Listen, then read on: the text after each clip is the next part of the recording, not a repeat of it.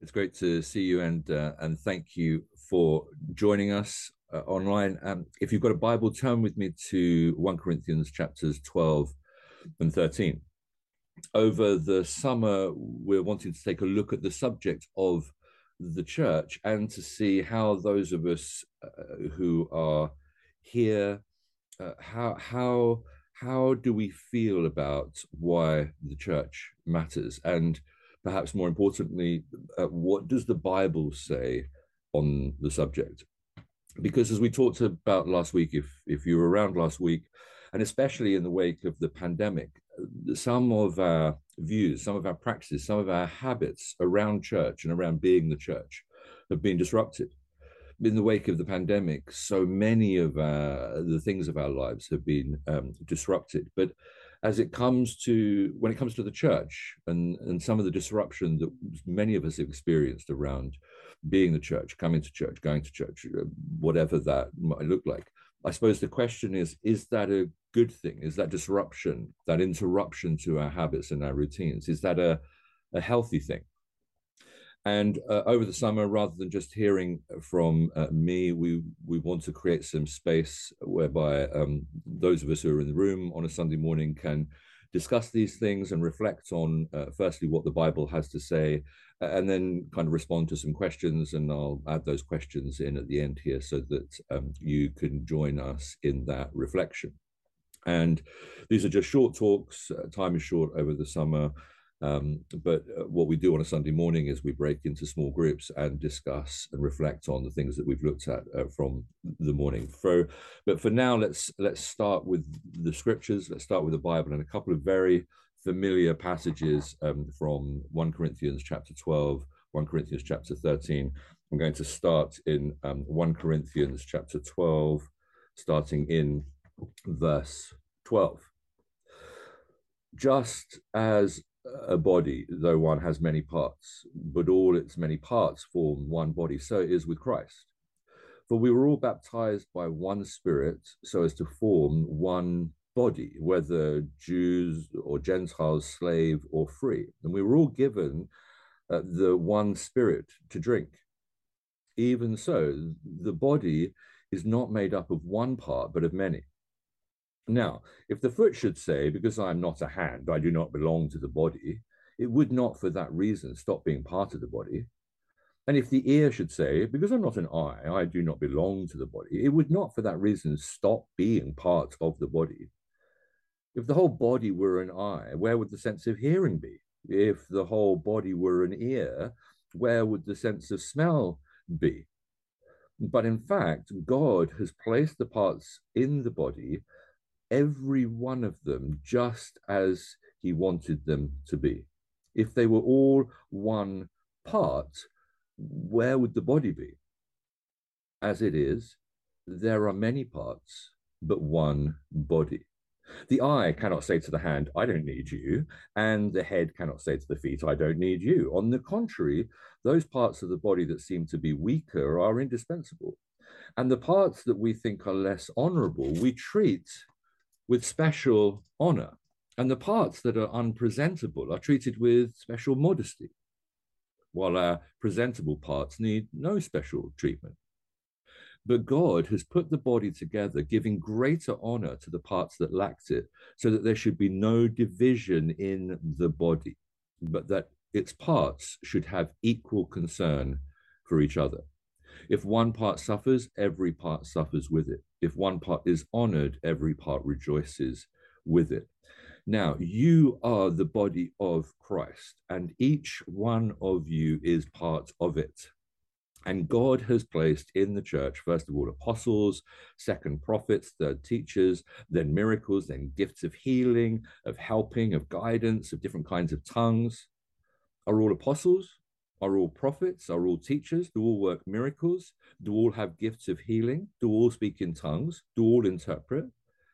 Now, eagerly desire the greater gifts, and yet I will show you the most excellent way. If I speak in the tongues of men or of angels, but do not have love, I am only a resounding gong or a clanging cymbal. If I have the gift of prophecy and can fathom all mysteries and all knowledge, And if I have a faith that can move mountains but do not have love, I am nothing. If I give all I possess to the poor and give over my body to hardship that I may boast, but do not have love, I gain nothing. Love is patient. Love is kind. It does not envy. It does not boast. It is not proud. It does not dishonor others. It is not self-seeking. It is not easily angered. It keeps no record of wrongs. Love does not delight in evil, but rejoices with the truth. It always protects, always trusts, always hopes, always perseveres. Love never fails. But where there are prophecies, they will cease. Where there are tongues, they will be stilled. Where there is knowledge, it will pass away. For we know in part and we prophesy in part. But when completeness comes, what is in part disappears. When I was a child, I talked like a child. I thought like a child. I reasoned like a child. When I became a man, I put the ways of childhood behind me. For now, we see only a reflection, as in a mirror. Then we shall see face to face. Now I know in part, then I shall know fully, even as I am fully known. And now these three things remain: faith, hope, and love. But the greatest of these is love. Now, if you were here last week, we were reflecting on Ephesians chapters 2 and chapters 3, where Paul is describing how through the life and the death and the resurrection of Jesus Christ, we have all been brought together. And the language, that the first century language that Paul is using, he's talking about the Jews and the Gentiles, but that goes on throughout the centuries to each and every single one of us today. Individuals from all backgrounds, from all nations, from all ethnicities, from all walks of life, joined together into this thing, and in this thing called the church. Ephesians chapter 2, verse 20 says, consequently, we are no longer foreigners and strangers, but fellow citizens with God's people and also members of his household, built on the foundation of the apostles and the prophets, with Christ Jesus himself as our cornerstone. In him, the whole building is joined together and rises to become a holy temple in the Lord. And we all have been joined together into this thing, this body, this field, this family, this household, this building, this army, this bride. And they're all New Testament metaphors for the church, whereby he, Jesus, is our peace, who through his death on the cross has destroyed any dividing wall of hostility, as Paul puts it, that may have existed between us. And what he's done is he's reconciled us to himself and to one another in and through his body, the church. And so from what Paul is saying here in 1 Corinthians 12 and 13, and indeed in Ephesians 2 and 3, is that in spite of our many and varied differences, what identifies us as the church is firstly unity. Now that the dividing wall of hostility has been destroyed, and love, the most excellent way. And among the very many things that are to distinguish us as the church, unity and love are central. And that is, in spite of all of our differences, be they cultural or ethnic or theological or philosophical or whatever it may be, that might try to divide and disrupt. One of the things that you will have heard us say if you've been around here for more than 5 minutes is that from our perspective, both of the local church and of the wider church, is that we're kind of like this great big stew. and the vineyard is just one tiny little flavor in that stew. And so you've got the Anglicans and the Methodists and the Catholics and the Baptists and the New Frontier and on and on and on and on, all of whom are these diverse and different and wonderful expressions of the way that God, back to what we were saying last week from Ephesians chapter 3, verse 10, is making known the manifold wisdom of God. His intent was that now through the church, the manifold wisdom of God should be made known. And the same is true at a local level. We are all just ingredients in this stew, the Southwest London Vineyard. We're one body, but we're many parts. And in the vineyard and here at Southwest London Vineyard, we are just a little bit of flavoring that the Lord would add to the mix. Some of us are a little bit of paprika, some of us are a bit of cayenne or herbe de Provence, or whatever it may be that the Lord has called us to and equipped us with. And that's why it's so important that we remain faithful to our mandate, that we keep our distinct and unique flavor. And along with the rest of the church, we look to the scriptures, which provide us with our plumb line and our yardstick from which we gain our understanding of our common ground, if you like, for belief. And it's this area of common ground for belief that is called orthodoxy. And it's the study of orthodoxy that is the basis for promoting unity, since by definition, that's what all Christians, that's what all followers of Jesus must agree upon. Orthodoxy literally means right opinion. And by definition, all true believers are orthodox because they hold to right opinions concerning the central and foundational Christian doctrines. C.S. Lewis put it far better than I ever could in the preface to his book Mere Christianity, and what he's trying to do here is to assert what is orthodox, what orthodoxy is, and what are the main and plain issues. What are the non-negotiables? Things like the incarnation, things like the resurrection, as opposed to what are those things that really are not worth going to the stake over? Things like suits and ties and hats on Sundays, or whether you worship with pipe organs or guitars, or whether you meet in Norman churches or, like we do, drafty school halls, and on it goes.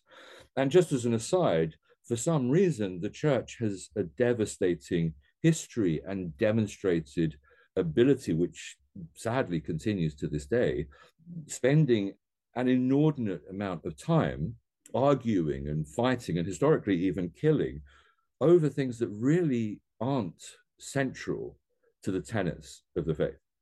But that's another talk. What C.S. Lewis says is this. He says, orthodoxy, is more like a hall out of which doors open into several rooms. If I can bring anyone into that hall, I shall have done what I attempted. But it is in the rooms, not the hall, that there are fires and chairs and meals. And of course, the fires and the chairs and the meals are Lewis's description of the second tier, if you like, the separate ecclesiastical traditions unique to the Anglicans or the Catholics or the Methodists or indeed the Vineyard. And you see, this view gets right to the heart of what Paul is saying in 1 Corinthians 12 and 13, and indeed in Ephesians 2 and 3, as it allows Christians to agree on the essentials, the things that unite us in love, what is orthodox, but to cling to our differences with humility and charity. We are absolutely to put down our foot on mere Christianity, the classical consensual tradition of the gospel, but at the same time, hold to our particular traditions as being important, but very less certain than the first tier. And all that to say, in this expression of the body of Christ called the Vineyard, God has mandated us, God has given us a unique flavor that we are to bring to the stew of the wider body of Christ, the Holy Catholic Church. On matters of orthodoxy, we are as agreed and as united and as shoulder to shoulder as you can get with our Orthodox brethren. But as a body, we have our own rooms off the hallway of orthodoxy, with our own meals and with our own fires, our own understanding and outworking of what it is that God has called us to. And now, because I need to stop, underpinning it all, as Paul writes so incredibly beautifully and eloquently in 1 Corinthians 13, is love. The greatest of these is love. And where love is the true underpinning of all we do, whether that's as individuals, whether that's as a local church, or whether that's as a wider family of churches called the Vineyard, or indeed as the Church Universal, when love underpins all of those things, not only will unity become our hallmark, but as Jesus Christ himself said in John 13, by this everyone will know that you are my disciples, because you love one another. So here are 3 questions. You may have others that you want to reflect on, but here are the questions that we reflected on in small groups on Sunday.